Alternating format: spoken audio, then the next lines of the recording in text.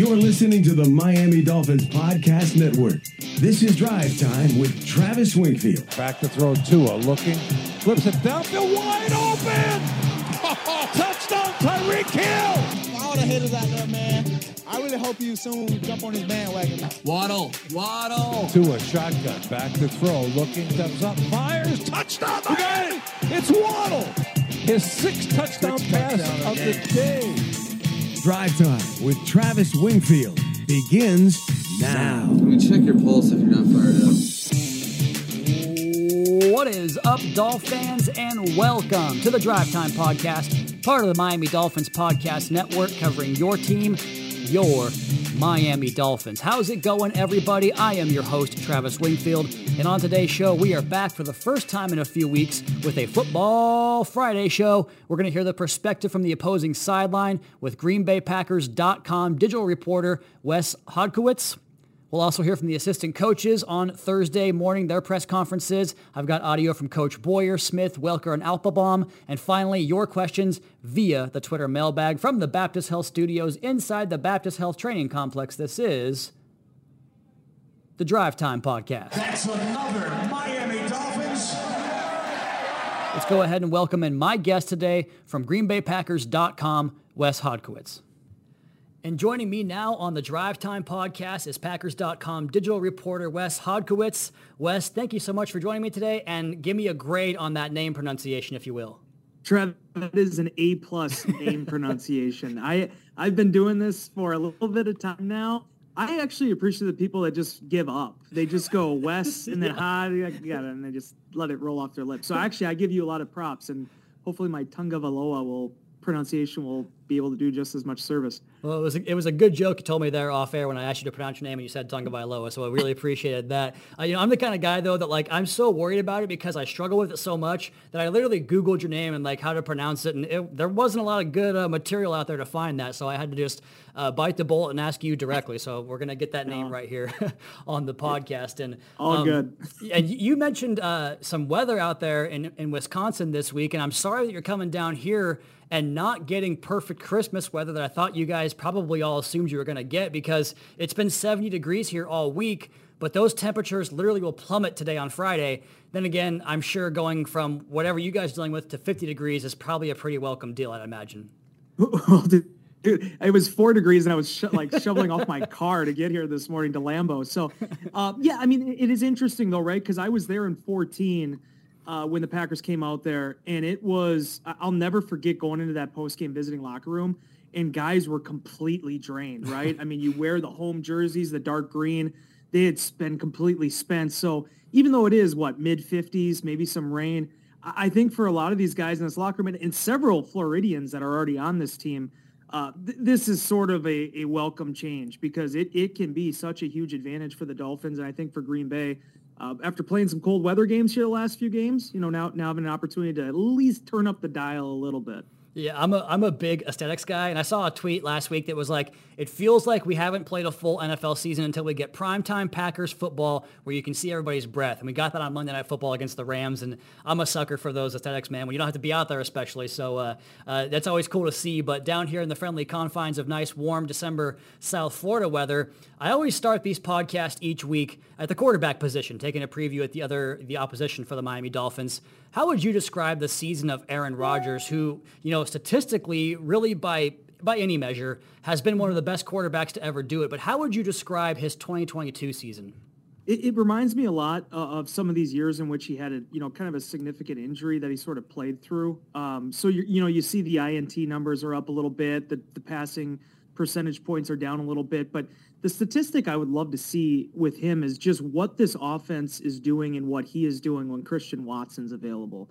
The Tampa area native, he was out earlier this season. He missed part of training camp because he had a knee operation. Then he had 2 separate hamstring pulls. But since he's been back, he's been one of the more dynamic guys in terms of the rookie class in the NFL. And I think Aaron Rodgers' play in this offense have all kind of inclined with that. Rodgers, the tough thing was that last play when we were in London against the New York Giants, he hurts the thumb, and that thing kind of dogged him for a good 2 months. He finally gets the week off with the bye week 2 weeks ago. It appears like he's kind of put that behind him. He's still on the injury report with it, but but he's a full participant. He's not missing practices. And I thought last week, even other than that one pick that was, that deep ball he was trying to Allen Lazard, I thought he looked a lot more cerebral, a lot more zip on his passes. And it was just very interesting and fun this week listening to him talk about, his journey. Obviously, Tua had some really nice things to say about him down in Miami.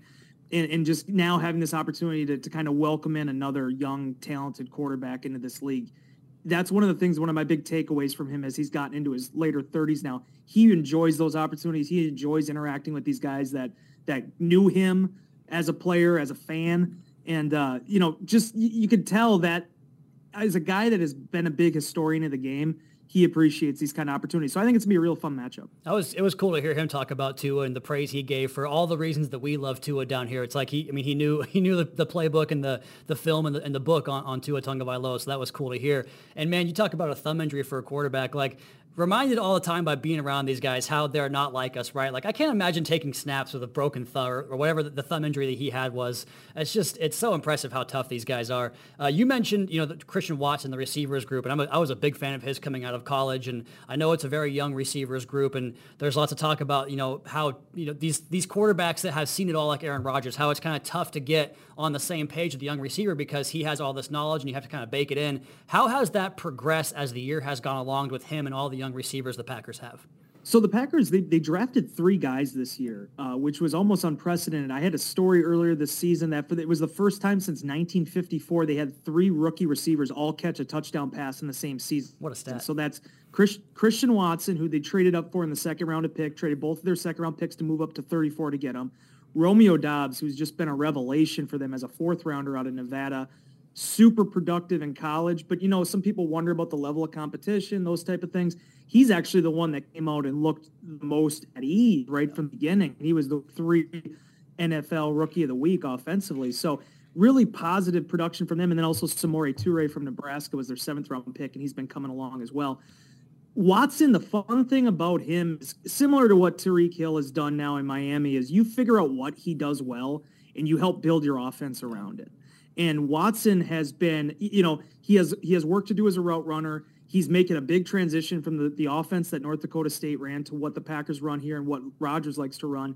But, they're using him on jet sweeps now. They handed the ball off to him on a jet sweep in Chicago, completely fooled everybody, and he takes it for a touchdown. 7 touchdowns in 6 games or whatever it was. He's learning this offense, but now the Packers are also learning Christian Watson. And I think from watching last week where Jalen Ramsey's spending so much time with him and they're giving so much attention to him, he really has changed the complexion of this thing. And I think it's also helped the Packers running backs with Aaron Jones and A.J. Dillon being able to maybe make those safeties turn back a little bit more and not stack the box as much. It always made sense to me the Packers would get back on their winning ways after that losing streak they had earlier this year because of what you mentioned. There's too many good players in that team to be that type of team all year long. I think we're kind of seeing that happen here late in the season. And I know a big part of your guys' campaign this year has been injuries to the offensive line, particularly looks like you'll probably be without David Bakhtiari for another week, but Zach Tom's been a pretty good replacement there at left tackle as well. And the whole line in general, like I saw their lineup in the game on Monday and I went and looked at their stats on PFF and like their pressure numbers are really good. How have they been able to accomplish that with all the attrition up front this year? Yeah, so they lost Rashawn Gary, their 1st round pick 3 years ago. And Rashawn was off to such a great start. He unfortunately tore his ACL in Detroit in week 9. So they've had to kind of get a little bit more creative, with how they use their guys. Last week, you saw Quay Walker, their 1st round pick, who's an inside backer. He's blitzing off of the edge and getting his first career full sack. Preston Smith dialed up his play. A veteran, durable. He got 2 sacks in that game. The 5 sacks that Green Bay had, that was their most since last year when they played Baker Mayfield in Cleveland on Christmas Day. So they definitely were able to, I think, have young guys step up, but also have some of the vets sort of take things to another level. Now, this is the one of the things that kind of stinks about this matchup is I'm a huge Terron Armstead fan, always have been, and I love the fact that him and Dave both came out of that 13 draft. I remember being at the Combine when he ran that 4.71 and being so impressed by him, taking the league by storm and showed he wasn't just a 40 time. He was a legitimate all-pro left tackle. And Bakhtiari's of the same, cut coming out of Colorado. People want him to move to center. And they end up being arguably 1A, 1B, 1A, 1A, whatever you want to call them from that draft class. the Packers it's just been such a grind for them because Bakhtiari is coming off the knee injury. He looks really good. He's getting back to his all-pro form. Then he has an emergency appendectomy 48 hours before they have to travel to face the Chicago Bears. But Zach Tom, time and time again, the kid, he continues to pass all these hurdles. And to have 3 starts where it's spot starts, some of them are 90 minutes before the game that he knows he's playing, and he just continually has risen to the occasion. So I think that's going to be the game within the game, seeing how those offensive lines are able to keep their opposing pass rushes at bay. Absolutely. I'm glad you touched on the front 7 too, because, Rashawn Gary, I was a huge fan of his coming out of Michigan. I mean, who wasn't? And the way he's been able to put together a good pro career here has been fun to watch. And on that same side of the ball, I'm a huge Jair Alexander fan, man. I love when guys can play and they can talk, and the play backs up the talk as well, as Tyreek Hill tends to do a little bit. And talk about a great matchup from both a physical standpoint, but also just kind of the jab back and forth and probably the mutual respect they'll have there. How do you think the Packers and Jair Alexander will attack this very deep and very, talented Dolphins receiving core? It's the number one question I have for this game, Travis, because we've seen him at times spell guys or shadow guys. Packers typically haven't done a lot of that, though, with him. Joe Barry, their defensive coordinator, likes to play sides at times, but we have seen it. We saw it against Terry McLaurin earlier this year in Washington. But, it also could be on Keyshawn Nixon, who's the slot corner that's had to step up. He's also their kickoff and punt returner. When they lost Eric Stokes, their first-round pick from last year, he was out for the season with an ankle and knee injury. It's been mostly Keyshawn now that's had to step up with Rasul Douglas moving outside. Jair now going to his second Pro Bowl. In a lot of ways, he does remind me of, Xavier Howard in terms of guys that are at the top of their position, but I think it's taken time for the league to catch on to them because of how they can shut down opposing receivers. Even this year, I don't think Howard's play has really changed much, but he only has 1 pick because are you getting a ton of opportunities? The fact that Jair has 4 picks this year is kind of astounding because the first couple of years in the league, teams just stopped throwing at him. They picked other areas of the Packers defense to attack. So, but trying to match up with Waddle and Hill and also being, keeping an eye on that backfield is going to be the number one thing the Packers are going to have to check off in this game, because as we've seen time and time again, if those guys get loose in the open field, it oftentimes results in 6. Yeah, you could see a potential shootout here if that's how the game winds up going on Christmas Day, which I'm sure all the national audience will love to see, and a pretty fun matchup if you ask me. We end here every single week with this spot, Wes. The Packers will win if, and then you fill in the blank for us, if you will. Yeah, they have to stop the run. The history with Raheem Mostert and the Packers, but also the fact that Mostert's coming off of his best game of the season. I don't know at the time of press time. It sounds like things are looking promising for Jeff Wilson being available too. Packers are well familiar with both of those guys. As much as this thing is going to be about Tua and Hill and Waddle, everybody knows that those are the guys. That's what the offense is built around. But if the Packers don't contain the run, it's going to be a long day. That's been an up and down battle for Green Bay all season. They did a much better job of it last week against Cam Akers and the Rams, but you look at some of these other games and they've struggled. So I think if the Packers are able to stop the run, that's going to open up everything for them offensively. They were able to dictate the terms of that game against LA. Over 37 minutes of time of possession in that game. It allowed them to control everything. I feel like that same game plan, as much as things changed with this matchup, as much as it's an improved opponent, that has to be at the core of what the Packers are trying to accomplish. Yeah, it's going to be a really fun matchup, a really important game for both teams, and on Christmas Day, what more can you ask for? He's Wes Hodkiewicz, digital reporter for Packers.com. You can find him on Twitter at Wes Hod. Wes, thank you so much for your time today, man. We'll see you on Christmas Day. All right, thank you, Travis. Appreciate it. And away he goes. That's the first time I met Wes, and it was basically like we were lifelong best friends. What a great dude he is. Let's go ahead and take our first break right there and come back on the other side and do your mailbag questions. That's next. Drive Time Podcast, your host, Travis Wingfield, brought to you by Auto Nation. Back here on a Friday, we're going to hear from the assistant coaches here in just a second, but let's first go ahead and do your mailbag questions. We start here with @MasonPrinceTV, who asked, Tyreek is obviously having a career year. What is so beneficial to him in this offense as opposed to the Chiefs? Obviously, they were great and efficient in their own right. Some might say, well, the Chiefs had Kelsey, but the Dolphins have Waddle, who is putting up great numbers too. I think it's a very interesting question, and one, I think it's a credit to the quarterback and the coach for allowing Tyreek to be able to produce at a level that he hasn't before. But I also don't think you can say that either way is necessarily the preferred way, because he's just produced whatever type of system you've put him in. A player who's been great the minute he entered the NFL, Pro Bowl in all 7 seasons. And you got me thinking on this to pull up some numbers to see if there might be some glaring differences in terms of depth of target and, yards per target, things like that. And my first thought was maybe that depth of target was way deeper, but it's not. It's literally this year at his career average. Now, last year was down a bit, and that might have been where some of the disconnect came from, because Tyreek, not in the same way that Waddle was last year, but he was definitely more of a possession type of short catch and run type of guy last year. And that's why he had career high in catches, but not as many yards and touchdowns as he used to. But it was 10.6 that year, and it was 12 this year. But it was also 12.9 in 2020 and 11.9 in 2018. So that's pretty commonplace for him. But then also last year, 182 targets in the passing game. Right now he has 149. If you prorate 149 over 3 more games, which is 10.6 targets per game, you wind up with 181. So literally the exact same. Well, not literally, one less, but you get the idea. So I think what you've got here is quite simply an elite player, one of the best to ever do it, just producing at a level that you're pretty accustomed to, but going a little bit beyond what you're used to, because there's a big nod to the quarterback who's putting the ball in great spots, great location. And look, we're not going to get into Tua versus Patrick Mahomes right now, but Tua's ball placement has always been his superpower.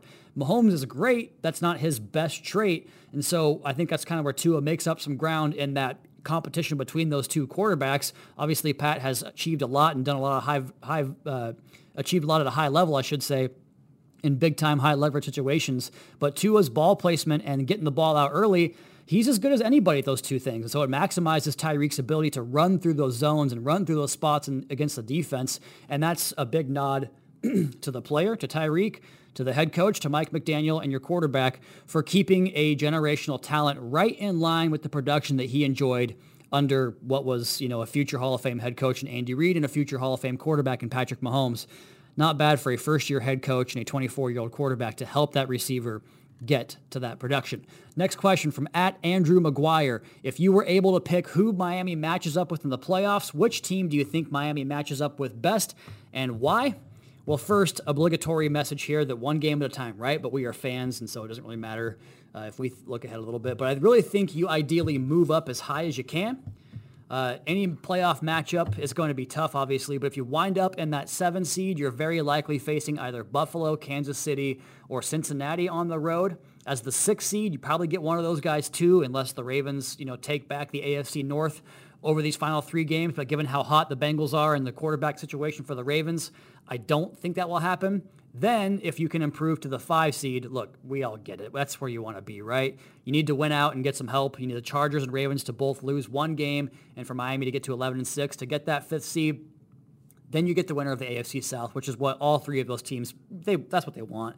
If that's the Titans, that could be a fun storyline after the way that 2021 game went. But they're awfully banged up, including Ryan Tannehill possibly missing the rest of the season. And if you watch the Titans this year, the drop-off from Tannehill to a rookie quarterback has been more than vast. So I really think it's going to be Jacksonville in the South. And that's a cool storyline, too, because, one, you get to stay in state against a team from Florida, which is pretty neat, all things considered, especially when everybody else in the playoffs is either from a northern state or from Kansas City, where it's cold as hell, too. Not that Miami can't play in those conditions, but preferable, right? Especially if you're covering the game too. It's fun to be in a warmer climate. But number 2, we all remember the 1999 playoffs. I think it'd be really cool to see Miami have a chance to go avenge that loss 23 years later and give us a different playoff memory inside that building. Third question here, @Hassan Patel, are you a big believer in EPA per play? I love that stat. That one and win probability added are a couple of my favorite advanced metrics. I think any stat can be tremendously flawed in short sample size. Like one given play, I know the EPA will track like a bust in coverage for a long touchdown pass. So doesn't really measure the overall quality of the play, I think, but it's one of those stats where over the course of a season, it will typically jive in terms of the player ranking with what the film would tell you. Like the categories that I personally like the most are the ones that I think measure success most accurately. And again, no number ever tells the full story, but one that lists Mahomes, Allen, Burrow, Tua, Hurts, the guys who are having the best seasons. I like those stats. Like EPA per play ranks go like this year. Mahomes, Tua, Allen, like probably the three highest producing quarterbacks this year in the NFL besides Jalen Hurts. Jared Goff, Jimmy Garoppolo, you're probably like, what? But those guys have had good years when they played. Joe Burrow, Jalen Hurts, there he is. Trevor Lawrence, Geno Smith, and Dak Prescott. Like that's a pretty good argument for the 10 best quarterback seasons right now in the NFL in 2022. Maybe some slight variance, but those guys show up consistently in stats like QBR, passer rating, net yards per attempt, completion percentage over expected, things like that. So love that stat, Hassam. I love all stats that give you a good picture of what's happening on tape. That's kind of how I validate stats, is does it match what I see on tape? How about a bonus question here from @Marcos Vieira on our podcast network here, our Portuguese-speaking podcast on the network, the Brazilian folks. Sorry the World Cup didn't go the way you guys wanted to. I remember talking about that with you guys in the podcast. I was hoping they'd pull it out. But he asks, how's the adaptation to a second baby in the middle of a meaningful football season? Well, first, my wife is a rock star, so it's pretty easy on me. I learned with the first baby that there's only so much that dad can do early on, right? Because, I'm really more of a support role, like the supporting actress or supporting actor. And I can do things like, feed him in the middle of the night with a bottle, but if you're a dad, the kiddo wants the real thing. But where I think I've really brought my A game is just stepping up another level with Caroline. I'm on top of all of her needs, making sure that she's still getting the same amount of attention, I should say, going to the park, going on walks, going out to meals together, just the two of us, just letting my wife really focus on little Cam, our little boy. So it's been an adjustment. I enjoyed the couple of hours of decompressed time I got at the end of every single day after Caroline went to bed. That now is pretty much gone. So some sacrifices you have to make, but it's worth it. Let's go ahead and take our first break, or I should say our last break right here. We'll come back on the other side and hear from the assistant coaches, Josh Boyer, Frank Smith, Matt Applebaum, and Wes Welker. That's next. Drive Time Podcast, your host, Travis Wingfield, brought to you by Auto Nation.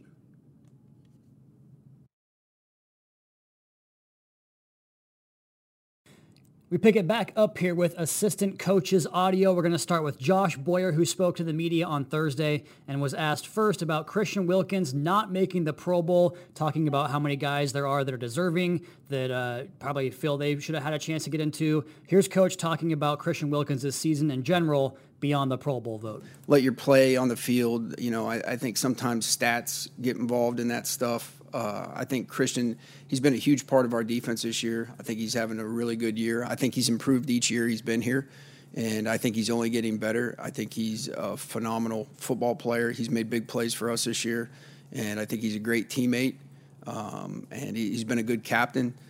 So, nothing but good things about Christian Wilkins.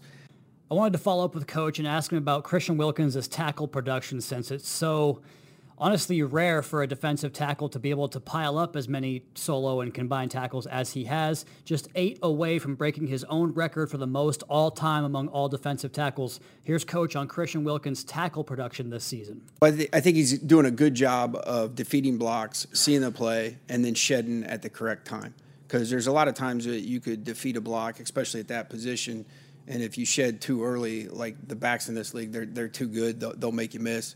I think Christian has timed that up very well, and I think the times that we've put him on the move, he's been able to penetrate, get into gaps, and make plays. Finishing up here with Coach Boyer, he was asked about the challenges of quarterbacks that excel maybe more off schedule than they do on schedule, and the challenge of that. Here's Coach Boyer. Yeah, so a lot of that is you try to keep them where they can't get off script. And then when they do, you have to have coverage rules that apply, and if you're in man coverage, you have to finish your coverage, even though it's like, okay, the timing should be off here, but it's not. You have to finish. And then if you're zone, you have to have rules where you plaster the receivers and then, and make sure that, and then you put a plan in place to where you try to limit those plays the best you can.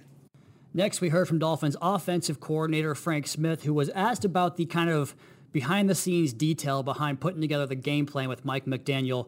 Barry Jackson asked this great question, and he basically laid it out like, is it like this? Is it like that? How do you do it? And Coach kind of cut to it and said, it's not that complex, really. And here he explains to you the game plan process for the offense with Frank Smith and Mike McDaniel. Sorry to let you down. It's not that like complex. It's normally like Monday, you kind of start off just trying to figure out who the defense is, right? What makes them work schematically, the history of them, all just information of the defense, who they are, how they play as far as the front end, the back end, coverage principles, through situational football, all that. And then on Tuesday is normally in the morning. We're starting to come together with ideas for concepts, overriding principles that we like, and then really at some point in the morning, depending upon with Mike's schedule or when it is, just some point in the morning we get together and we start the process to build the game plan through pretty much the morning into dinner time, maybe sometimes a little later, depending on how much fun we're having. But overall, I think it's collective. I mean, I've been part of places where different elements to it. People start on Mondays. We just feel like for us that what we like to do, start on Monday, really, getting to figure out who the defense is and how do they operate. Got a really good one here from Coach talking about Tua Tagovailoa and his development as an off-script, off-structure, off-schedule type of quarterback. Here's the Dolphins OC on the Dolphins QB. I think ultimately we've been very pleased with how he's played. And the season is always full of just learning opportunities for him and for all players. I mean, for all people involved in the game. And we've been very pleased with how he's played. He's always responded. He's learned.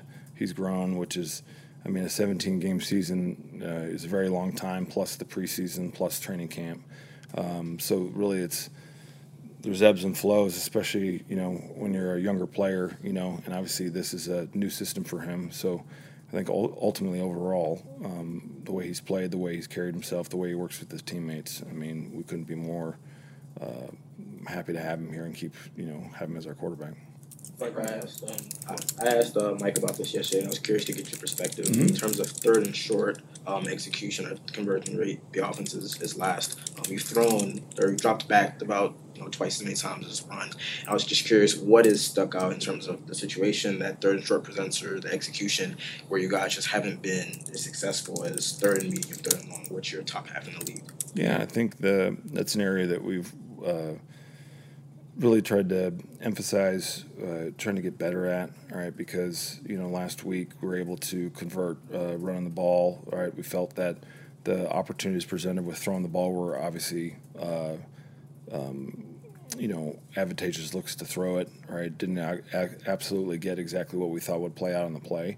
But I think, ultimately when it comes to, execution areas you're not doing as well as you want on it, it starts with us as coaches. Like, are we making sure that we're all on the same page with it? Are we making sure that we're getting the right looks for the guys, making sure it all comes together? Because for us to grow in an area, we all got to be connected. We all got to be communicating. And I think that for us, right, to go where we want to go, it's an area that we know we can improve, and we're really trying to make sure we focus on it for the rest of the regular season. That was a Marcel Louis Jacques question. I always love when he asks a question because I know it's well thought out and it's probably going to get a good answer back. Just like this next one here, when he asked Coach Smith about Mike McDaniel's demeanor when things are going well, 5-game winning streak compared to when they're not going right, and a 3-game losing streak. Here's Frank Smith on Mike McDaniel's even keel demeanor. Yeah, the great leaders, again, it goes back to results and process.